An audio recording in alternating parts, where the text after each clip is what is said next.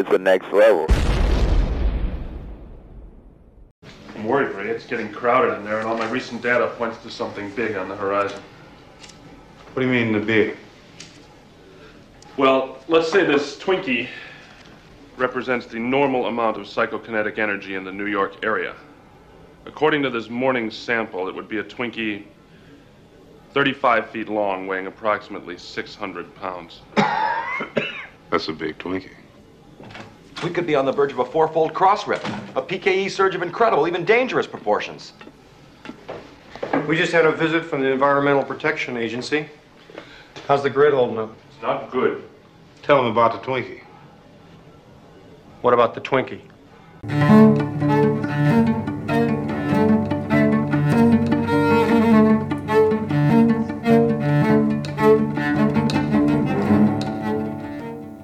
Welcome to another chapter of Still Afraid of the Dark from the Next Level Network.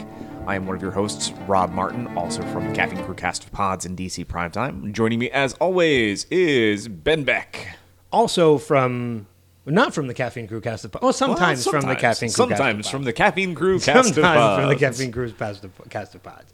Well, I'll say from DC Primetime on the Next Level Podcast Network, as well as a number of other podcasts, as are you. But yes, thank you for the introduction, as always.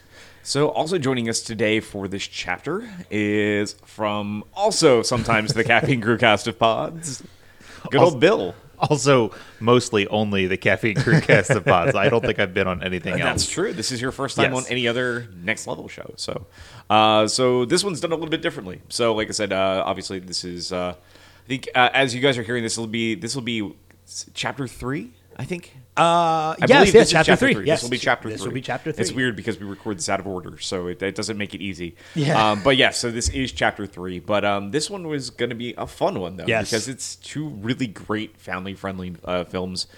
So the ones that we're going to talk about today are Ghostbusters and Casper, or as we like to call it, The Tale of Unfinished Business. Yes. Is that the... I kind of have a feeling we should do Casper before Ghostbusters. I think so. I think we can do it that way.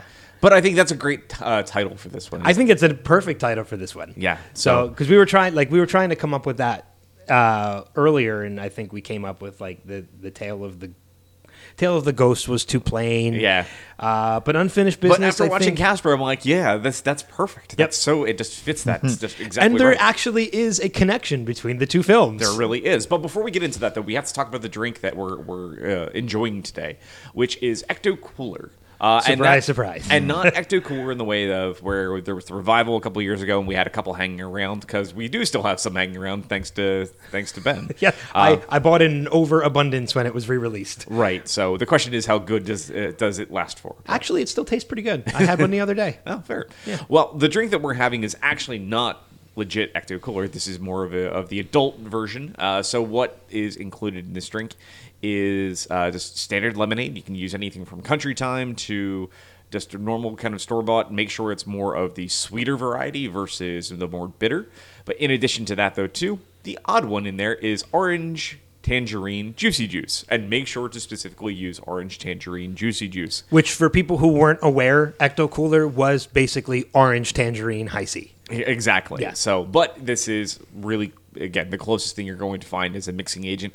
Next, you're going to use a clementine vodka and just a splash of blue curacao. So pretty much, I think it's 6 parts juicy juice to 2 parts lemonade to 3 parts vodka to a splash of blue curacao. Throw that through a shaker, and you should have a wonderfully nice, perfect colored, kind of Slimer-esque colored drink that tastes exactly like classic High C Ecto Cooler. You can check out on the Next Level Facebook page. You'll see how to make the drink specifically. Yep. You can kind of follow along. But if you have any questions on that, you can always just reach out to us and just message us through Facebook, and we can kind of help guide you through that drink along with any of the other drinks so far from Still Afraid of the Dark. But before we go into anything else, I'm going to actually kick this over to Ben to get us started on our conversation today. Yeah, so 2 titles that we're going to be talking about this week, as Rob had mentioned at the top, are the 1995 Casper with Bill Pullman and Christina Ricci, and of course the 1984 classic Ghostbusters with Bill Murray, Harold Ramis, Dan Aykroyd, and Ernie Hudson. Nicholson, as well as a number of other co-stars that are in there as well. There might be discussion as we talk about that breaking into Ghostbusters 2 and possibly the reboot that happened a couple years ago. But for the most part, we're going to focus more just on the first film for now. So I think a good place to start it off would be with Casper with 1995. I mean, it's the newer of the two movies, but I feel like of the two, it's the more family-friendly.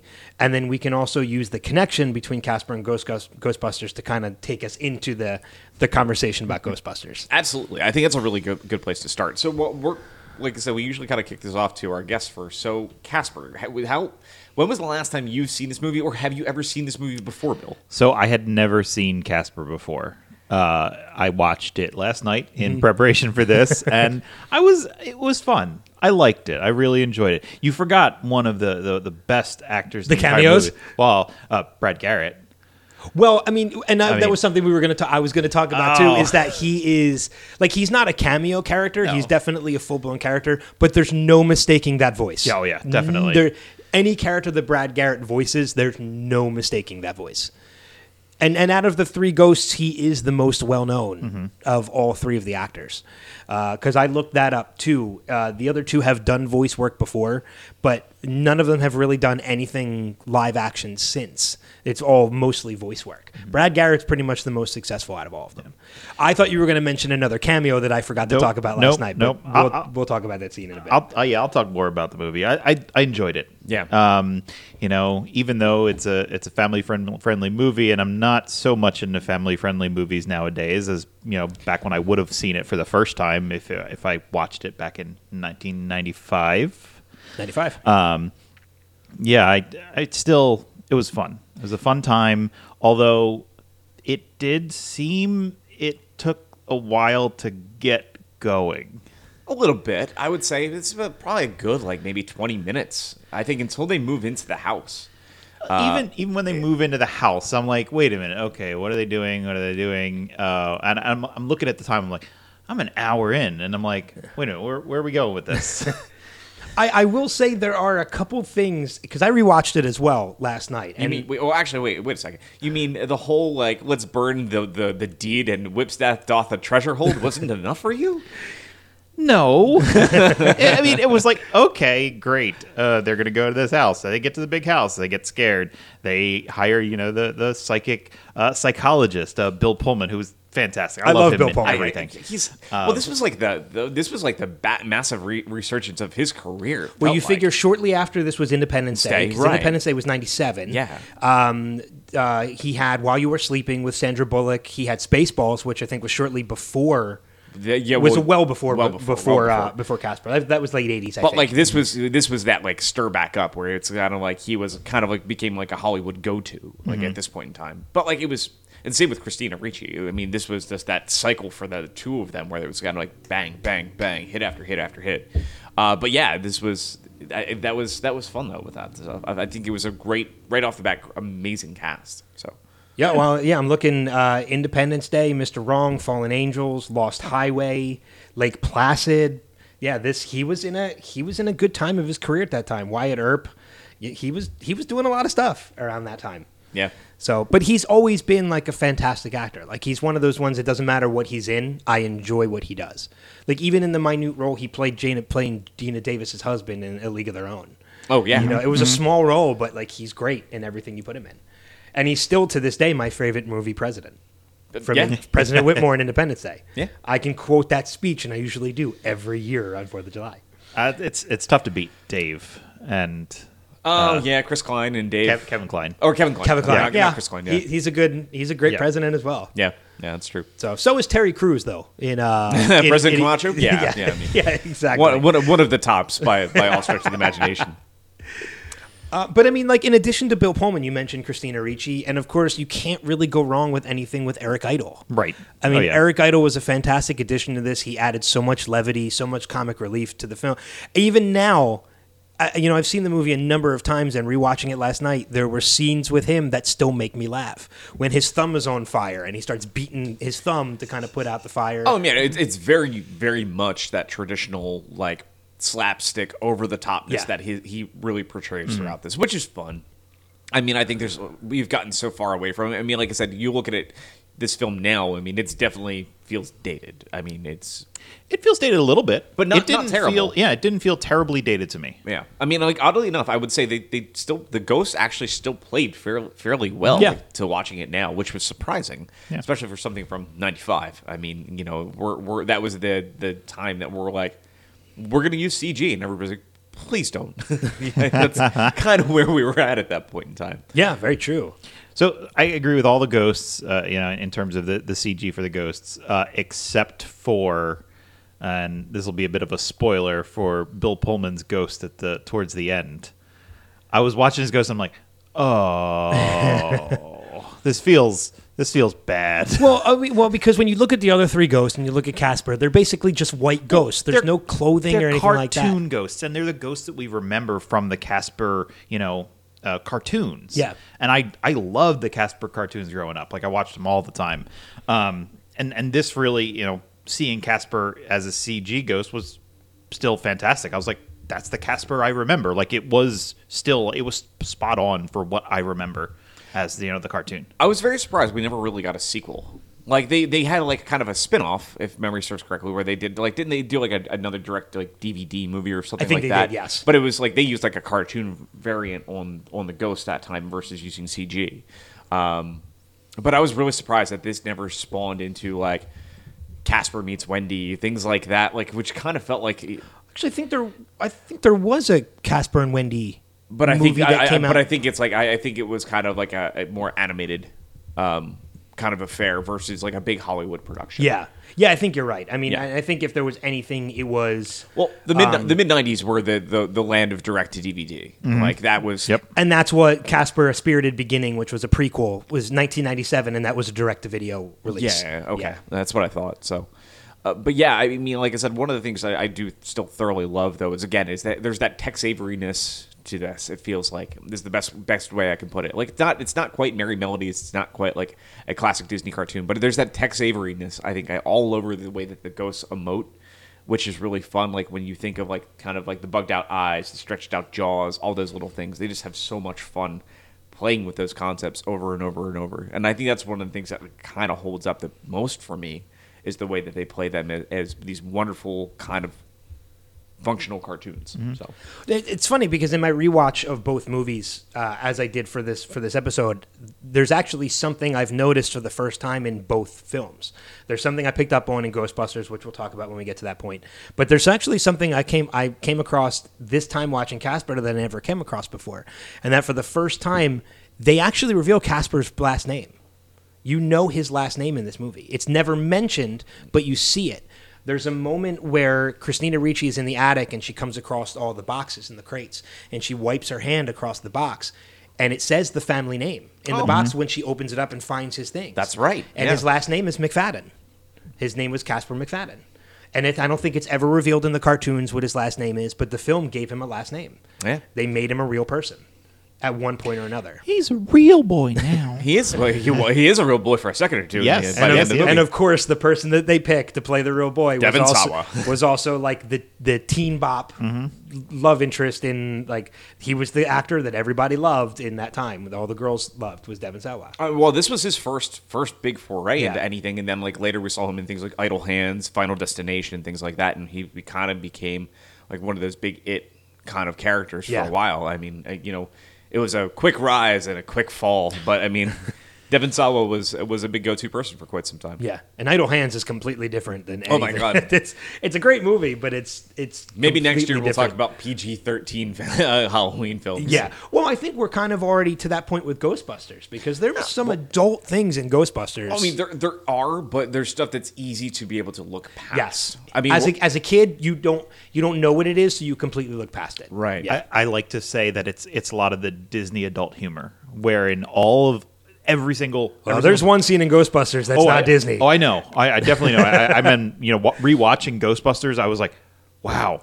I watched all this stuff when I was a kid, and my parents never took this away Yep, from me. What the exactly. hell? I mean, but all I have to say is just, let's think about Who Framed Roger Rabbit for just a second. oh, yeah. Oh, yeah. So, Yeah, I mean, exactly. there's a gag that they cut out of that has not been in subsequent releases of that film for a very long time. Yeah. Which is the nice booby trap line, and that has not been in any release in a That's right. long time. But as an adult too, rewatching Casper, there's a couple things that I noticed that I kind of put into question as an adult.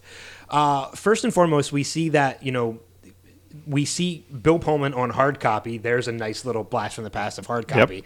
As a ghost psychiatrist, and he sees a ghost for the first time in Casper, which gives me the thought that he was actually a fraud before that. Well, 'Cause he'd never seen a ghost. He's until Casper. he's very focused that his wife is that. I think the way that he treats it seriously, and believes that he's convening with things around him that are not actually there, and that's what I think boils Okay, so he's down not to. necessarily a fraud, but he's getting more of a. He comes off like a charlatan, but Right. he's not a charlatan. He's never actually seen something, but he believes something else is there. Okay. Because even when he is confronted with them, it's the shock, but then immediately he's just kind of like He does. He kind of steps right into it. He's steps- like, I'm going to be the psychiatrist now. yeah, it's so I think it's a weird kind of twist and take on it. Like you can definitely read into it in multiple ways, but you believe that the way he's doing it is maybe just not as above water as you think. And I think there's a little bit of that, but at the same time, you can kind of understand where he could be coming from. Yeah. So The other thing I did notice, though, as an adult rewatching the movie, too, is by the end of the movie, Bill Pullman and Christina Ricci are squatters. Yeah. Because they do not own that house. It belongs to Kerrigan, and Kerrigan is gone. It was never left to them. They are basically squatters in that house by the end of the movie, which is a weird thing to think about. Like, they do not have any right to that house or to live there. But who's going to stop them? Casper gave them that right. It's his house. well, I forget. But in the eyes of the court, the deed is gone. this was Maine, correct? Yes. Yeah. Okay. So we just have to look up squatters' rights in Maine, and really that's what it boils down to. But I mean, again, who's going to question it? Like, everybody knew they moved into that house. Nobody's going to question that they don't really belong there. Oh yeah. So, but it's a weird thought to think about. Like, wait, they're squatters now. Like, they don't belong in that house. There's the fact that nobody else wanted that house. True. So Kerrigan didn't even want that house. She was just like, I just want my money. Yeah, exactly. I want my treasure. I want my treasure. Yeah, but I mean, in addition to obviously Bill Pullman, Christina Ricci, as Kat and Dr. Harvey, and you mentioned Brad Garrett and the other ghosts, there are a huge number of cameos. Oh, in this before you film. get into that, Okay. why don't you go into, because for some other people, because I don't know who the person you're talking about, I can't picture the voice actor that you're talking about at all. Brad Garrett? Yeah. Everybody Loves Raymond. The brother? He's the brother, and Everybody Loves Raymond. Oh, yeah. Okay, never mind. Gotcha. But like I said, but you never specified who he played. So He played. he was Fatso, but Fatso, yeah. right. But it's as you guys were discussing it, never actually mentioned it, and I'm like sitting there doing the mental gymnastics, like, what are you guys talking about? Yeah, he plays Fatso. Joe Nipoli was, I just had it, was Stretch, and Joe Alasky was Stinky. Joe Nipple is the name, not Nipoli. Sorry. Nipote. He is the one who actually hasn't done much of anything since Casper. He was known for a bunch of other things, and ever since Casper, he's done a lot of voice work, but it's mild, a lot of video game stuff. Okay. Since then, the other one was Joe Alasky, and he has done some more notable work. I was going to say that name rings a bell a little bit. Yeah, but he's also another voice person. He voiced Green Lantern in Lego Batman 3. He's done Tom and Jerry, Garfield. So he's another pretty big voice actor. But he's also done some other TV series as well. But so I mean, it's good. Wait a second. Hold on. You said Garfield? I got to look up something when we're done because I think my brain just put a connection. Because what are you thinking? Binky the Clown? No, it just says he did additional voices. Okay. So I'm wondering I wonder if he actually does Binky. That would be hysterical because I could hear it in my head. I don't know. We'll see. yeah, but that was also the newer version of Garfield. Okay, then probably from 2008. But I'm Disappointing. I'm actually going through. I want to see if maybe you might possibly be right. No, I don't think it is. I think I know the voice on that one, But he's done the voice of Daffy Duck. He's done the voice of Sylvester, Tweety Bird. He's done a lot of Looney Tunes voices. Okay. So yeah, but he's definitely he was a seasoned voice actor and still is to this day. So you were mentioning cameos, and man, this movie does not waste any time. Like right off the bat, like which is a deep cut, especially to newer people that a lot of folks may just not know, but is old classic SNL character, Yes. Father Guido Sarducci coming in, and It's a no problem. That's why I recognized it. I was like, I'm looking at this. I'm like, why do I know this? Why should I know this? And I didn't know it. Yeah, actor Don Novello is the one. Don who did. Novello, and that was a character that was like big, like mid late '80s. It was like it was. Oh, when, Father Guido Sarducci. Yeah. That's a big. It's a big. because I remember as a kid like seeing that, and I'm like, I don't get it, but my parents lost it, and they thought it was the best when he showed up in that movie. Well, he's also I know we have a couple fans of Atlantis, the Disney movie Atlantis. He was also a voice in Atlantis. Yeah. He was the voice of Vinny in Disney's Atlantis. So he's more. I think he's more known for Father Guido. Yeah, I mean, it's kind of like if you see the church lady pop up somewhere, and everyone's like, "Oh, it's a church lady," and we're always like, "Well, it's Dana Carvey." You know, the Dana Carvey. He's done a lot more than just the church lady or things like And that. Garth, and stuff right? like Yeah, that, yeah. But even before Father Guido, we get a cameo from Ben Stein. Oh, yeah. in the He's beginning like of the the movie. He's very- the will reader. Yeah. Yeah. And so- it's funny too because I haven't thought about Ben Stein until I've watched this, and I'm like, oh my god! And like I was like, my brain was like, I remember I used to watch a lot of When Ben Stein's Me Money too. way Yeah. back in the Yep. day. Yeah, I used to watch it all the time. Yeah. But even like Ferris Bueller's Day Off, you can go that back was a to big Ben Stein. big role. I love that because it's his typical character. It's the yes, I'm going to speak in this monotone voice Knock yourself now. out. it's great. So, but yeah, there's another small handful of cameos that they kind of throw into one particular scene. Right, where we do see the ghosts kind of possess Bill Pullman for Yes. a second as he's looking in the mirror, and we see everything from the Crypt Keeper to Rodney Dangerfield and then Clint Eastwood And Mel Gibson. that's right. Then Mel Gibson as well. That's right. Which it was funny because I wanted to look to see if maybe this was footage that they pulled from other things. Mm-hmm. No, they actually got these actors to film these quick Yeah, couple and second we'll things. save the last cameo. Because that's going to be our tie-in to the Yeah, next correct, one, correct. obviously. Yeah. So, so we talked about the cameos. We talked about, the film itself. One of the things that made me realize when I watched this was actually my first introduction to the word Lazarus, because I had never really known. I had never heard of the Lazarus Pits before from Batman and such. So this was my first time ever really hearing that word, which obviously at the time when I heard it, I thought was something original. It was something they made to Gasper. And no, it's been used well Catholic before school Casper. people. Catholic school. Yeah. Which I wasn't. So, I didn't know about that. I was until I reached the age of reason. But what are some other things about the movie that kind of stood out to you guys when you honestly, watched it? I really thoroughly think the score is really forgotten about this film. There's some really stunning music in Casper. I think there's a couple more somber pieces that are great that I'll go back to and listen to right around this time of the year every year. You hear it play very specifically when we see Devon Sawa and Christina Ricci together when they're kind of during the party scene. Mm-hmm.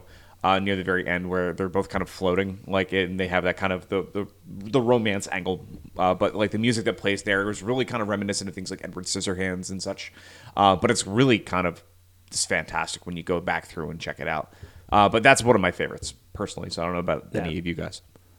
And Bill, anything that really stands out from the movie? I thought it was interesting how they had there were multiple angles from multiple kind of, I don't want to say big bads, but kind of antagonists. Because there was obviously, Carrigan, the main one, but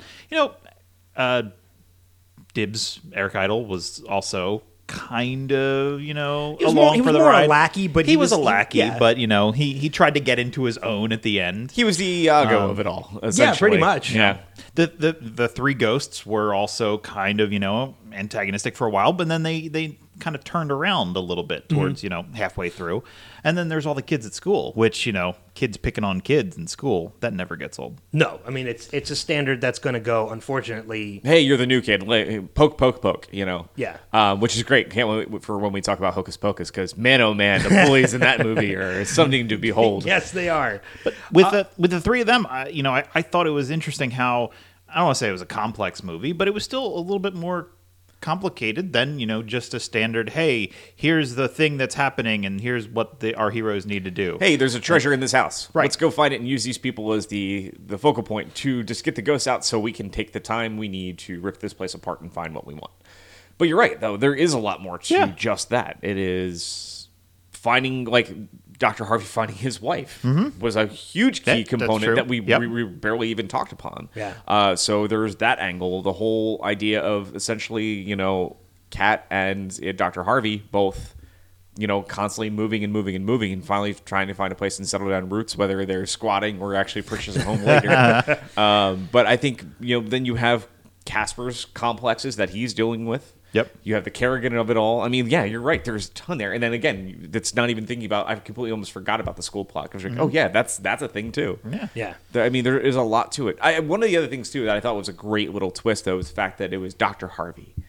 It was the last name because Harvey Comics. Harvey Comics is Oh, I where never picked up on that. Yeah, I never. Casper and Wendy and all those characters came from. I never So- put that together.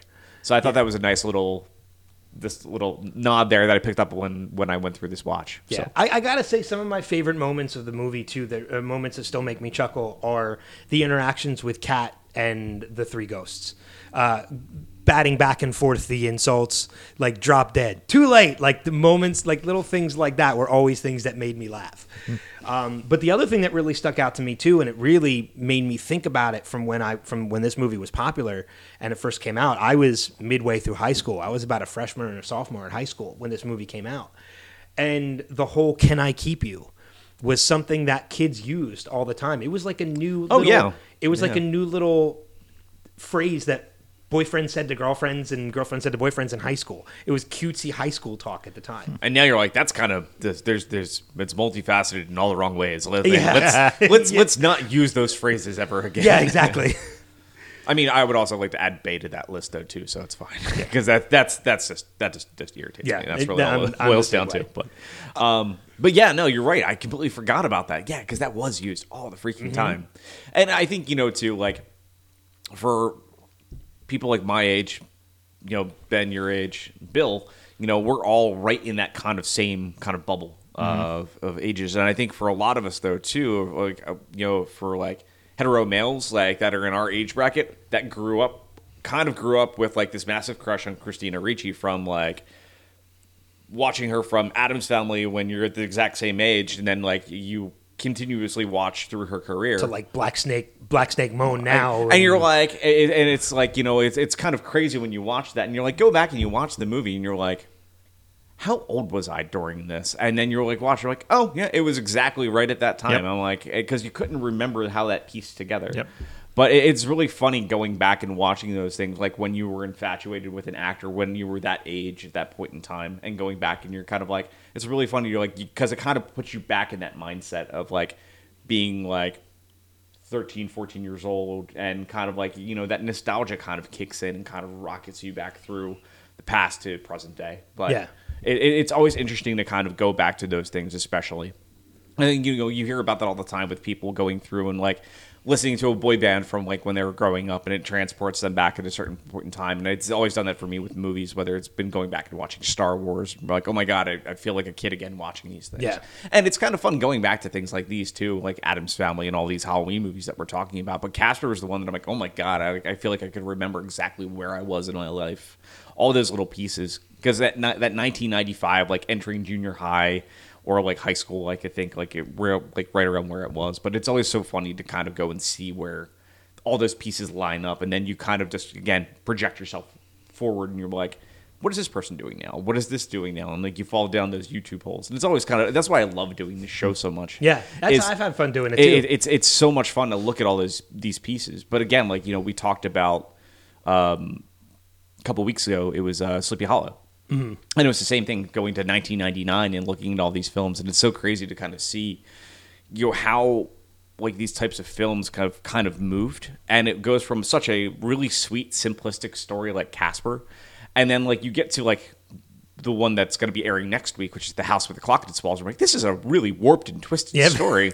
And it's funny though on how much that has changed though, from like thinking like it's a simplistic 90s mentality to almost being at 2020. On how much those kind of ideas can change for a kids film or a family film. I mean, we are throwing a lot at kids and kids movies or young adult movies Right, yeah. nowadays. Like, I haven't seen A House with a Clock in Its Walls, but referring to other things like the biggest, probably young adult thing in the last couple of years, Hunger Games. Like, yeah. that's huge and heavy and Young just adult, all yeah. throughout. Yeah. Oh yeah, it's kids murdering kids. Yep. And you're like, huh. So this is different. Yeah.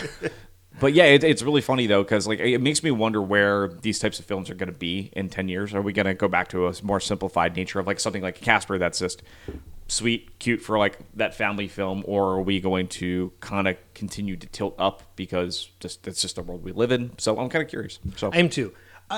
There is kind of a creep factor to Casper. So when she Well, that- first arrives in her room and she's like, "Hey, I found my room," and Casper's like, "I've got a girl in my bed," and I'm just like, "Wait, what?" Whoa. Well, Yeah. because I think Casper is only supposed to be at the most a 10-year-old boy who died of pneumonia, and then he becomes a real boy and ends up kissing a girl that's probably sophomore in high school. Like, there's a creep factor to that, where Well, I she's mean, like- maybe like 14, 15, and Well- he's like 9 or 10. well, I mean, like I said, it's interesting though too, because the voice for Casper was not Devon Sawa, correct? No, it was not. It wasn't. So, but when they actually have the Devon Sawa version of Casper, they have somebody that's probably about 15 years old, 16 years old, probably about the same age as Christina Ricci around at the time, if memory serves correctly. Yeah, can't- like I said, I think 14, yeah. 15 was about the age I- of Christina Ricci at the time. Yeah. Maybe even older. She might have been playing younger, but I think the character of Kat was supposed to be like... She was, you know what? She was, I think she was 15 because I think she was 19 or 20 at Sleepy Hollow, which was 1999. Yeah. Because when we were doing research the other week for that, like I was looking at the age of Johnny Depp and all that, because one of the big things we talked about was like, it's a little weird, like when you look at the age bracket from all these people and you're like, huh. Like, Well, I mean, I'm looking at it now. The guy that voiced Casper at the time of Casper was 14. oh, okay. So maybe Casper was older. Maybe I always thought he was supposed to be a boy, not a teen. Like, that was always my impression of Casper. But then we also have to think about the intricacies of ghosts and age, because think about when, obviously, yes, he died as maybe like a 10-year-old boy, but how long has he been around since? Well, if that's the case, he's probably much, much older than a 15-year-old. right. And then of probably course, like in his 90s at right. that point. And his other three, his three ghostly roommates that are horrible and terrible and probably taught him many bad things. Are the ghosts supposed to be his relatives? They're I thought his they were his uncles, I uncles, thought. His right? uncles? I think they're Yeah. the uncles. So wouldn't it be weird that his uncles also died around the same time he did? I mean, depending on what it is, I mean, like consumption, tuberculosis, things like that, they Well, rip through, especially in New England. Well, I know in the movie he died of pneumonia. So maybe it was at a time when you're right. There Well, was no vaccines, and it could have Could also been like Spanish flu, something like that, or whatever. Yeah. Consumption or tuberculosis, especially in Maine. Like it's Yeah. kind of funny, like thinking about a lot of these things because like I've fallen in a deep hole with a show called Lore, which is an amazing thing where it goes through all these great concepts of all these urban legends and such. But like you get into some of these ones, and you forget how much of New England was just ravished by tuberculosis. So like it wiped out like large sections of families everywhere from like Massachusetts up north. Like, I mean, not just there, but I mean, just about everywhere. Yeah. But there's specifically, so I wouldn't be surprised if there was a tie to that. But I mean, like, they don't really peel back any of those layers. No, they keep it kind of vague. It makes me wonder if there's like something in like Spirit of Beginning, if they maybe nod to more of those things in those direct to DVD kind of ideas of where those characters kind of came out of. So. Maybe it might be something interesting to look into. Yeah. To see.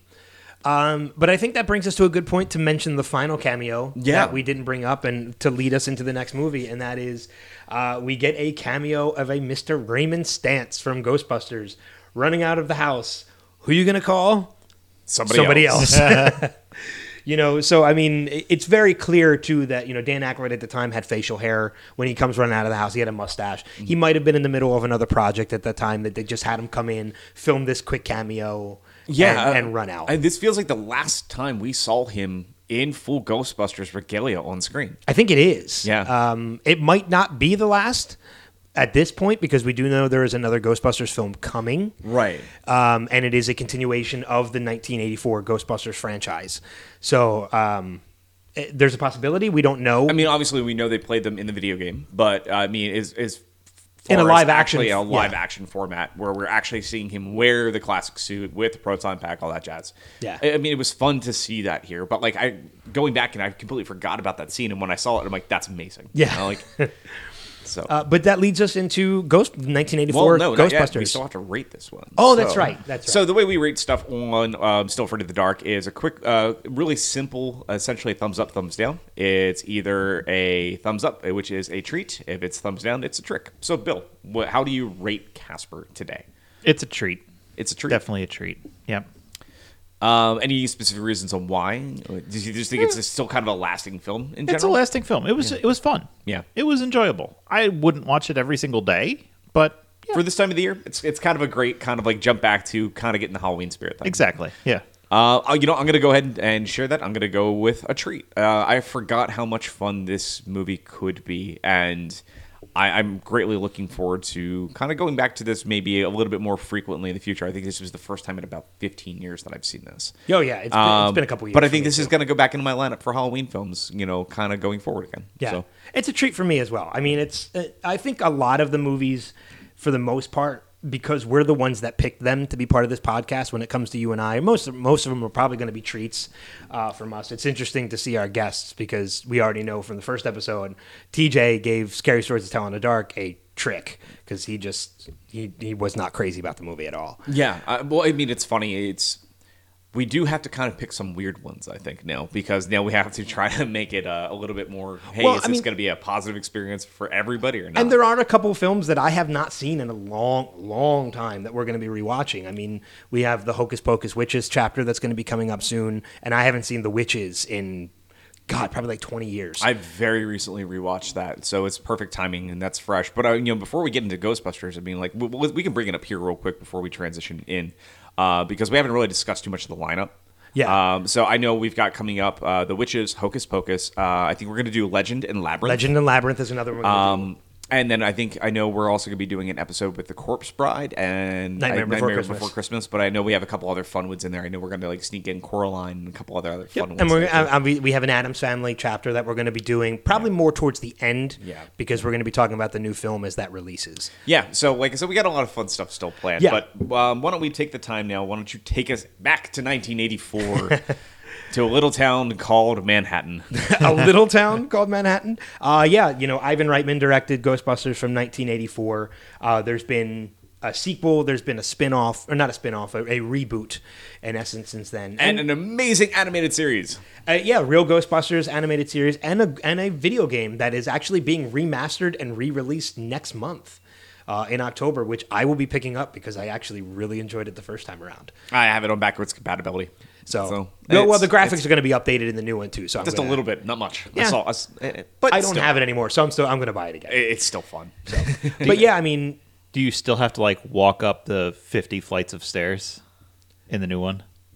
are you thinking of the old no, yeah, I'm Sega thinking of Master System version? I had of the old Ghostbusters? NES game where it was where awful. You had to move the car along the grid Yep. and follow the ghosts, and you had to drive and suck up ghosts for money. Oh my god, there was a lot of older Ghostbusters games because there was Ghostbusters 1 and 2 from NES. There was the Ghostbusters from Sega Master System, which was different than the others. And then then we essentially have Ghostbusters 3, which is from the PC 360 Yeah. PS3 generation. Also on the Wii, which was a very different game on the Wii, which is very cool.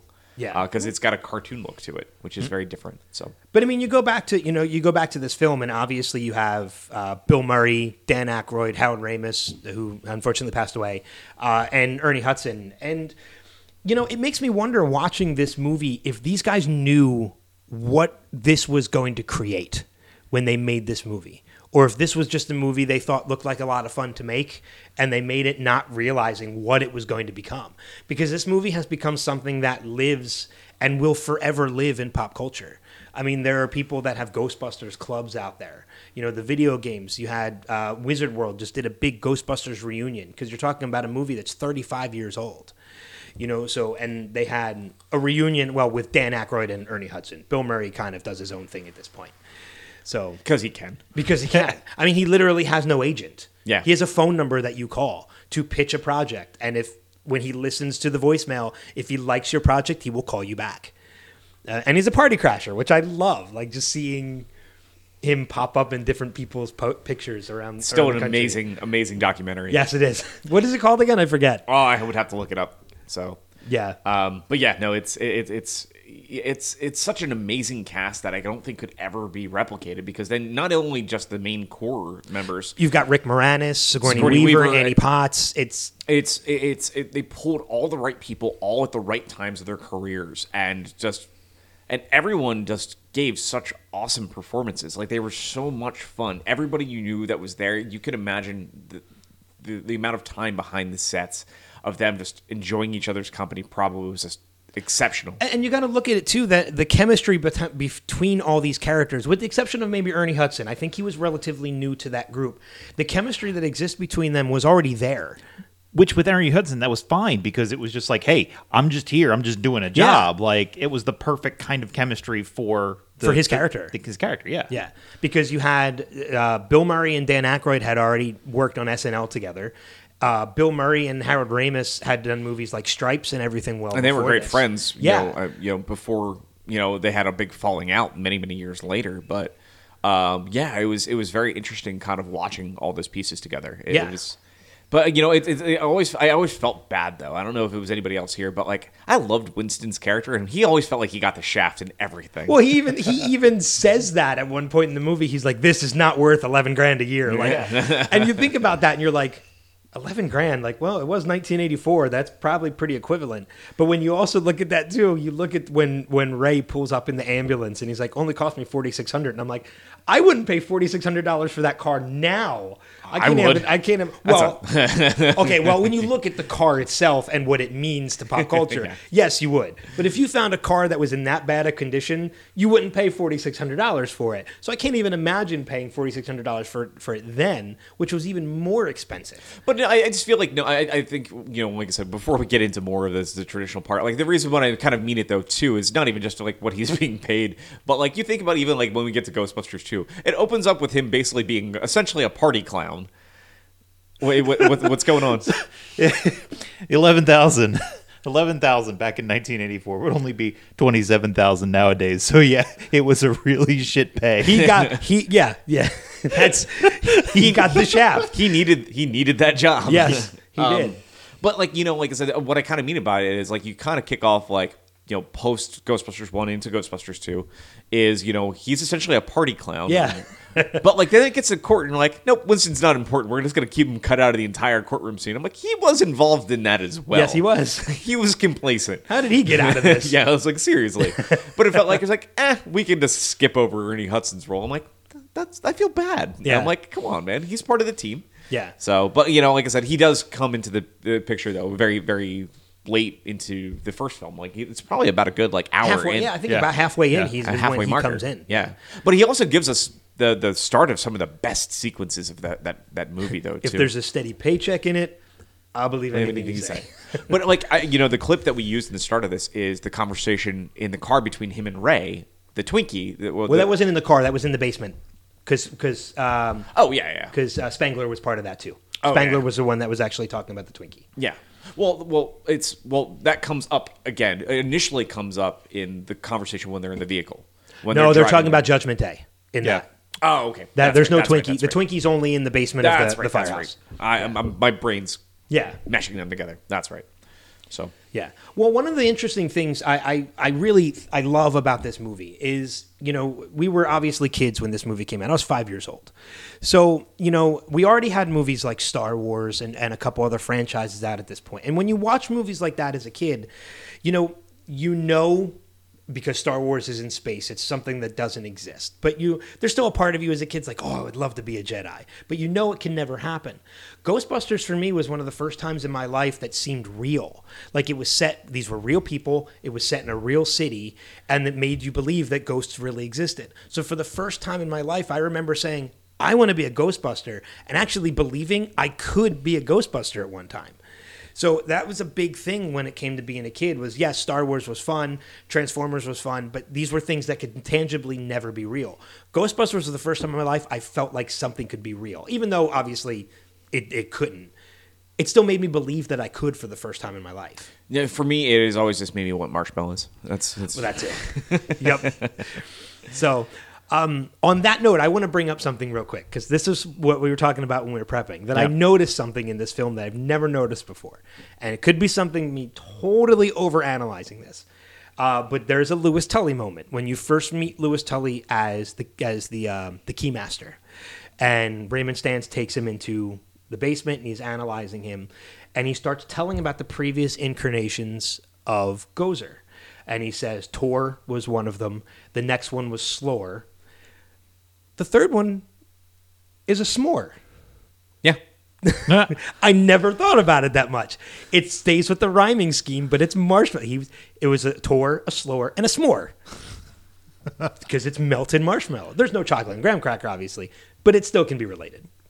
That's an overanalyzation. It is an Hardcore. overanalyzation. Yeah. Not, Exactly. no lie about it. That's But overanalyzing. it things. still makes me chuckle, though, thinking Oh, about it. it's a great gag, Yeah. but I can definitely. Yep, that's an Okay, overanalyzation. all right. Figured as much.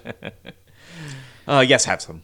Yes, have some. So I think one of the biggest things I picked up from this rewatch of Ghostbusters is I feel it's weird. I almost feel like there's a character flaw. Like they started writing the movie one way and wrote. Wow. Too much ecto cooler. Wrote. Why can't I think of the character's name? Venkman. Mm-hmm. His character. Super con artist, like Oh, yeah. sleazy. Like I was watching that scene where he's got the two students doing the study, and with shocking the one guy even though he gets it right that one time, and just giving it to the girl every time she gets one wrong, and it's just like, wow, he's really putting it on hard here. Yeah. And then when they pull him out of that and they go to the library, it's like they're dragging him along, like he doesn't really believe it himself.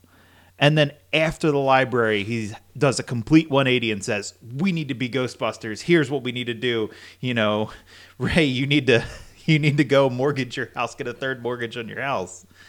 I thought it was interesting actually analyzing it this time, saying, why did he have that change of heart? Oh, he didn't. It's a get rich quick scheme. He's still a sleazy person. Oh, yeah. I mean, it becomes it's like, how do we leverage this to make money? and you look at the hotel. And that's what it is. Okay. And after at the Sedgwick Hotel, when he's billing the hotel, That's true. Yep. he's still adding more. But the best thing about it is that Ray's playing along. Like whether Ray wants to make money too. Like obviously he wants Ray's to make is money kind too. of like, I just leveraged my family's farm. Right. We're in trouble. Yes, exactly. He's like, yes. Proton recharging. We're going to do a special this month. But but going along with the whole Venkman sleaze aspect of it too, like there's the moment when Dana Barrett is already possessed by the gatekeeper, and like he has an opportunity to take advantage of her, and he doesn't do it. Like he says, like no, he's like maybe no, I shouldn't, and he's like I want to talk to Dana. He realizes that something's wrong. But you know what, though? Ultimately, that was a fine line, though, because like you think of some of the other movies from this timeline, and Animal House was only a couple years beforehand, yeah. and they did go for that, and you're like, oh, you watch that now, and you're like, they really built up the idea of drunken molestation. I mean, and they pulled away from it the last minute, but you're like. Well, there's that moment, like, yeah. when he says, like, no, I want to talk to Dana, and you're like, okay, maybe he's not a big a sleaze as we make him out to be.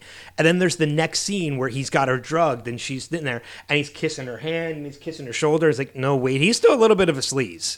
Like, he's kissing her when she's unaware of it, and she's possessed. Like, that's just weird. So, but I mean, there definitely was a little bit of that aspect of Aikman's character. Oh yeah, I mean, like I said, stand-up guy, but at the same time, though, too, also not a stand-up guy. So there's a fine line. There's that fine line. You know what? Like I said, this is going to go back to the previous episode with the Sleepy Hollow stuff. Like we talked about Brom Bones. Yeah. In the classic 1949, where it was good-natured ribbing and mischief, but still was there to defend the people and his friends and family. That's what Venkman is. He's the same kind of idea and concept. He is a very playful little scamp in New York, but he does have he has a line. They make sure he never is an irredeemable character. Like, That's true. Yep. They make sure you can connect with him, but it's also the same idea of like you think about like that's a weird kind of correlation to bring up, but like think like Fight Club. It's that Tyler Durden, I'm everything you want to be. You know, this is the way you want to talk, things like that. It's what you look at Venkman, and that's who everybody glued to usually for the most part as kids. Like it was like he's the really fun one. Like he's the goofy one. He's the one that makes you laugh. He's just oozing with self-confidence. When you're older, you're like, oh wow, yeah, this is scheme after scheme after scheme. But still at the same time though, he's still not a bad person. Yeah. You know? But there's, I mean, like, even when Dana Barrett first comes into the firehouse and, like, he's in his office in the back, and the moment he hears a woman, he pops up literally like a gopher. Like, you can see his head pop up in the back to see who it is and makes his way out. You know, and it's just... And I've also found it interesting, too, this is kind of changing the topic a little bit, that they teased a little bit of, not necessarily a romantic, but a crush aspect in Janine and Spangler, in which... completely gets thrown away in the second film because Lewis is brought into the picture, and there's the romantic element between the two of them, which I think actually worked better. I agree. Than her and Spangler. I mean, Spangler is married to his work. I was going to say he's asexual. Yeah. It just feels the way it is. I mean, we can get to the new movie and find out that is not the case whatsoever. Because I know there's a lot of current thoughts about some of this could be revolving around family. Yeah. Some of their family. So. Well, we actually I think also just found out on who Paul Rudd's playing in the new movie though too. Did we? Yeah, that was just announced. We'll get into that in a moment or two. Okay. But so I gotta ask, who is everybody's favorite ghost in this? Oh, because everybody's got a favorite. It's Slimer. Slimer, hands down. Okay, it's always been Slimer. That's a tough call for me.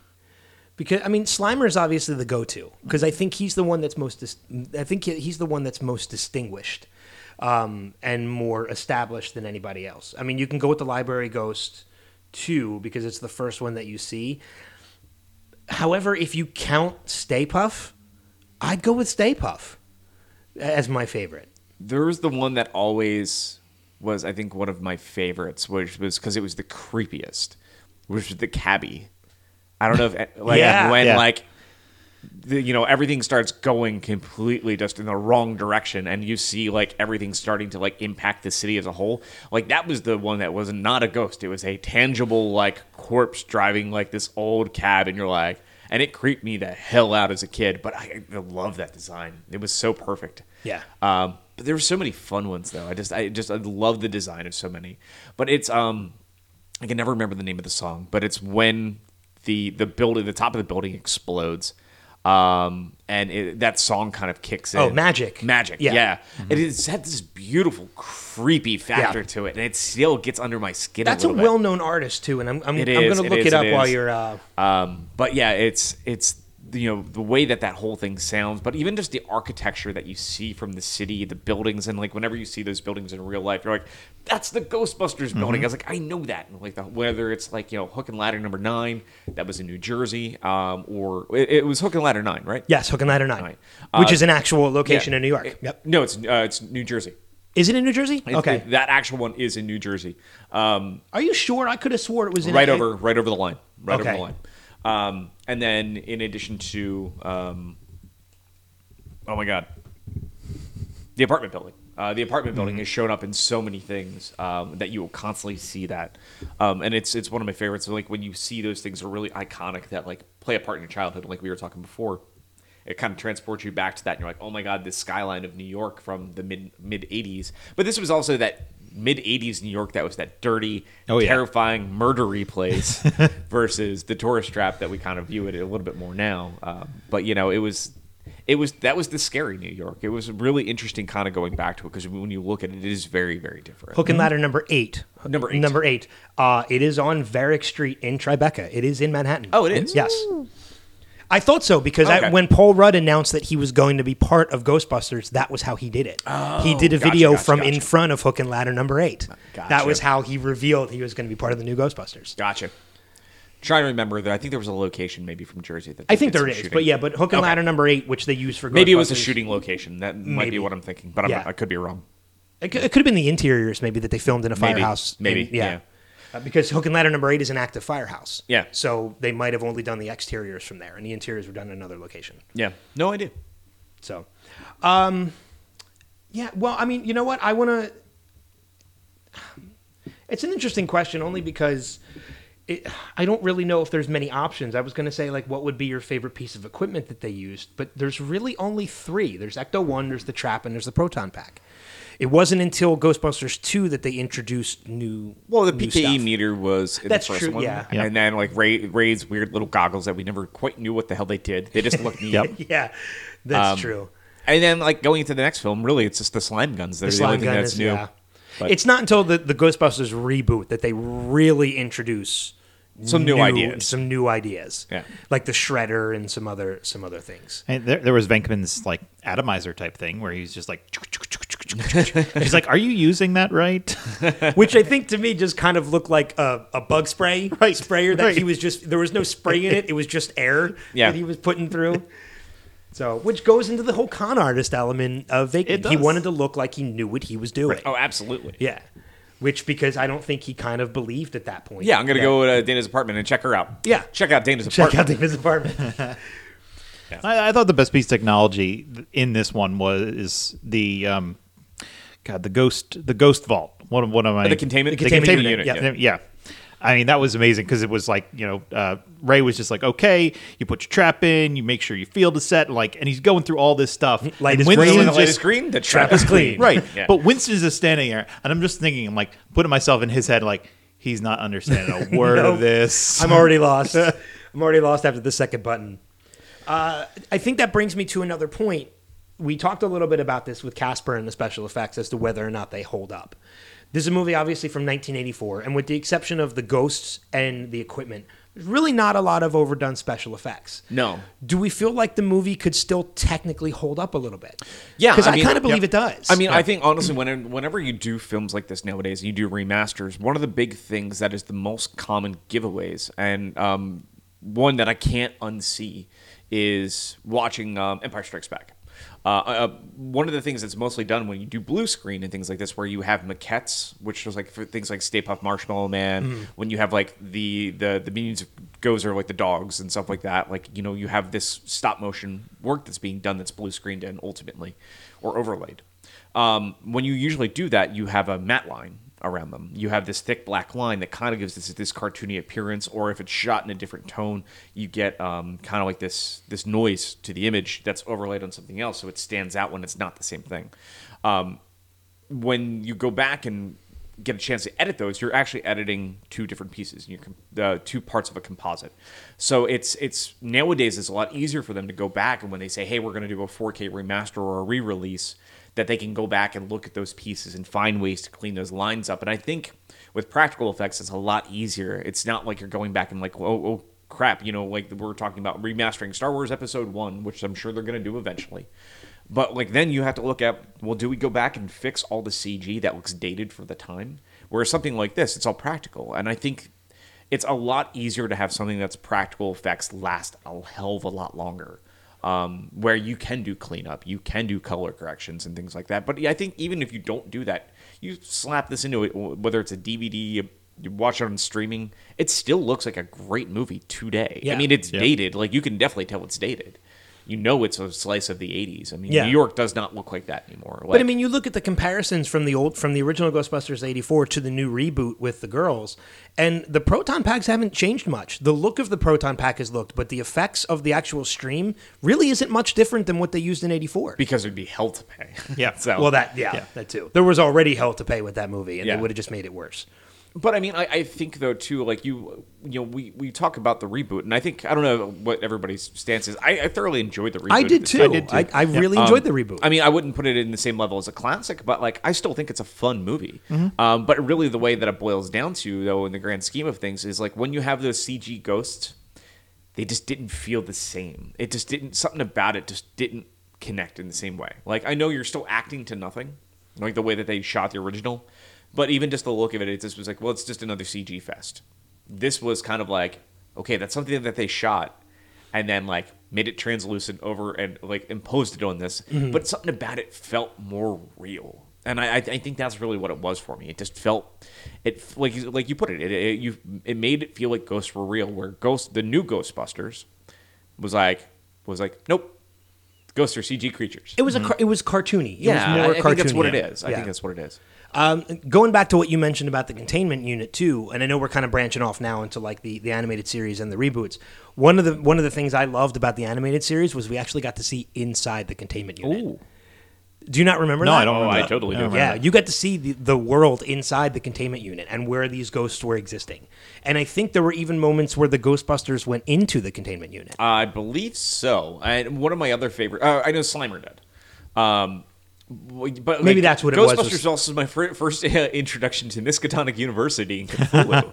Also because of the real Ghostbusters animated series, which is crazy to think about, and it's a little messed up. I mean, but it's kind of cool that they were really like they were a great entry point. But one of the things I think that's fantastic is, well, one of the people that's been responsible for Ghostbusters for so long, Mr. Ray Stantz himself, was a big believer. Like he actually does. He believes in the occult. He's like he has a vodka company that he named Crystal Head for a reason because of like legends and lore and all this stuff. Like he really believes all of this stuff. So they really put some care into some of the lines and the background and history to the things they're talking about. Well, So it gives it a realistic feel. And even in Ghostbusters 2, like you see, he has an occult shop, right? Ray's Occult, yeah. Which I think in real life he actually does have a shop. I would not be surprised. Yeah. No, I'm pretty sure he does. Yeah, I believe he does. It's the very first Jay and Silent Bob Secret Stash, essentially. Yeah, a little bit. If you yeah. kind of think about it in a way, yeah. Yeah. So, what are some other elements of the movie, of the original, that maybe we haven't touched on that you guys want to Honestly, there are some horrifying moments in that film, especially for very young eyes. Like, I think when Dana gets taken in her apartment, Yeah. is a messed up scene. Well, it's interesting that the movie itself, it sets itself up as a comedy with some of the stuff that we're getting, but at a certain point, there's like a switch that's flipped, and it goes serious for a while when the ghosts are really starting to come out. Well, even in the beginning, though, like even the librarian. The librarian scene in the Yeah. beginning really had that serious tone, and then they switched off to the more comedy aspects until like the Dana scene, and then the Tully scene, kind of where he's outside the restaurant. yeah, there's a bear in my apartment. But then it still goes back to a little bit comedy here and there until Peck shuts off the containment And unit. then it goes, And then it's real dark and real serious until they get up to the roof. yeah. when the containment unit blows, you're right. It is this massive tonal shift in the movie. It goes from comedy to a very dark comedy really quickly, and then the comedy kicks back in when they're like, "Okay, we're gonna go mount our fight back moment." But like, you have the streets get ripped apart, like the earthquakes kind of start kicking. Like they bring up the idea of revelations essentially, and it's Yeah. like, boom, here it is. Here's that moment, and then the moment that there's a giant Stay Puft Marshmallow Man. We know what movie we're still in. Yeah, you yeah, exactly. We're reminded where we are. Right. But on top of that too, we talked about how there are definitely adult humor moments in this movie too. We watched it as kids, and the one that sticks out to me the most is Ray's dream. Remember, family-friendly podcast. Yes, Ray is, and that's why I said Ray's dream. Yes. Ray has a adult dream about a ghost performing on him. And that's the cleanest I can put it. I could say two other words, but yeah, we're not going to go with that. Yeah, I mean, and that's another one of those moments that you mentioned, like when you're watching as a kid, they don't show enough of that to make you question it. They just, as kids, we kind of just glance over that. Yep. We don't really think about what's happening.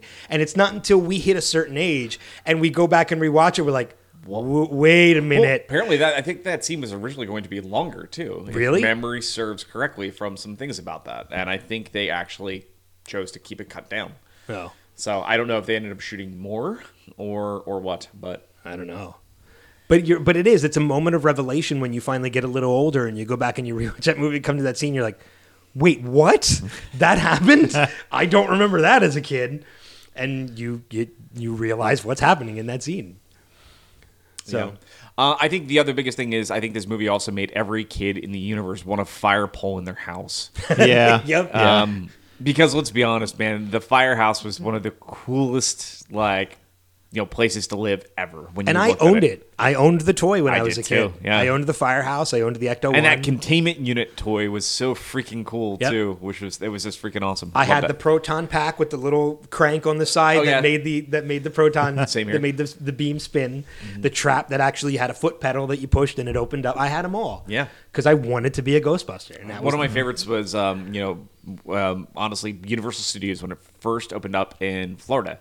They had, I think it was, I don't know if it was when it first opened or shortly right after, but they had the Ghostbusters stunt show, which they actually did like this great live action show with Gozer, with the Stay Puft Marshmallow Man, Slimer, all this stuff.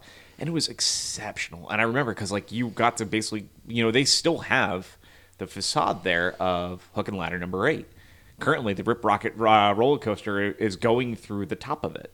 It goes through the opening section, and that's where part of it is. But they had the New York Public Library, all this stuff, which was where like the Beetlejuice Graveyard Review, all that stuff used to be at. But like, it was living Ghostbusters. It was really just, I think, the closest you could get to that now, which is kind of fun because Halloween Horror Nights and Universal right now, they brought Ghostbusters back as one of their mazes this year, and everybody's saying it is phenomenal, and they said it is so just incredibly spot on, and it's so much fun to think about a movie from 1984 has endured this much to the point where people are really excited about, a fourth film, a third one in this original franchise. Mm-hmm. It's now, again, being celebrated again in these ways, like Halloween Horror Nights, a remaster of a video game coming out. I'm sure it won't be long before we'll see another new animated series. There's a phone game out there that kind of jumped off the idea of Pokemon Go, all these things back, but nobody would have, I think, ever anticipated this. And think about how much love it got again, though, too. Even like Stranger Things Season 2. Mm-hmm. That was the big hit thing for the kids in that. And they were all the same character. Yeah. I think they were all Venkman, weren't they? Well, 2 of them were Venkman, because Lucas, I think, and Dustin both had the Venkman patch. That's right, yeah. And Lucas was like, I'm not going to be Winston just because I'm black. It's like kind of like... Yeah. Yeah. What else? I mean, when it comes to that, like obviously you mentioned the video game and the new if right. there's a new animated series, is there anything else you would like to see Ghostbusters kind of be a part of? Because I know personally, I'd love to see a VR game. Well, there is a VR thing. Oh, there is. There is a VR thing that's in Madame Tussauds in New York, and that's one of those ones that is one of those super over the top experiences. It's like $40 or $50 a person.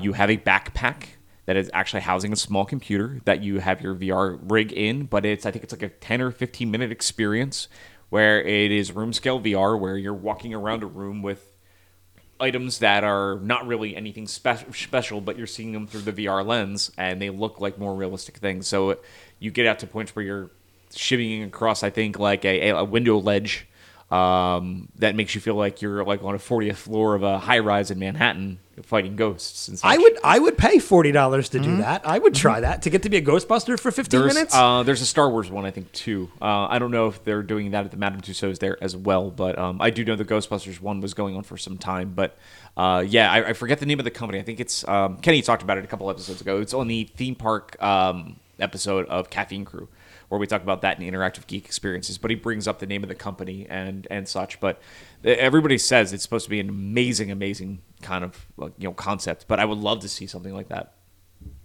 That'd be cool. Yeah, Bill. Anything you can think of that you maybe want to see it incorporated into? Yeah, I'd always go back to why don't we see a Ghostbusters MMO where you have to build up your own like Ghostbuster company and then hire people. That'd be kind of cool. I mean, it would be kind of more like a simulation game. Actually, that would be a great idea. A simulation game. So like SimCity, but Ghostbusters. Yeah, that could work too. Yeah. Build up your franchise. Right. Build up your franchise. Station people for different areas of the city to make sure that they're capturing ghosts there. Mm-hmm. Deal with your budget to make sure your containment grid can get upgraded so you don't blow up part of the city. It's kind of similar to the Jurassic World game that came out where you build your own park. Which is actually incredibly good. It is a really good game. Because it was also made by the people that, have the guys that did Planet Coaster make that game. Because, that's freaking awesome. I would love it. You either could work with or pay off the EPA. Oh, yeah. Bring in Gregory Peck. Not Gregory Peck. Not Gregory Peck. I was going to say, wait a second. Ed? Wrong. Ed. Is it Ed Peck? Peck? Walter Peck. Walter Peck. Walter Peck. That's right. Gregory Peck is a completely different person. Yeah, William Atherton. Yes. Who played that character. Absolutely. Yeah, and played it beautifully as a Amazingly, dick. yeah. I love the fact that he comes back in the video game too. Yep. In the basically essentially Ghostbusters 3. Yeah. The fact that they brought him in was just amazing. And then, you know what? And that was really the one thing that sold me on that video game too, was when they said, like, this is basically what we had for Ghostbusters 3. We're just making it a video game. And I'm like, oh, okay, I'm in. Like, that's enough for me.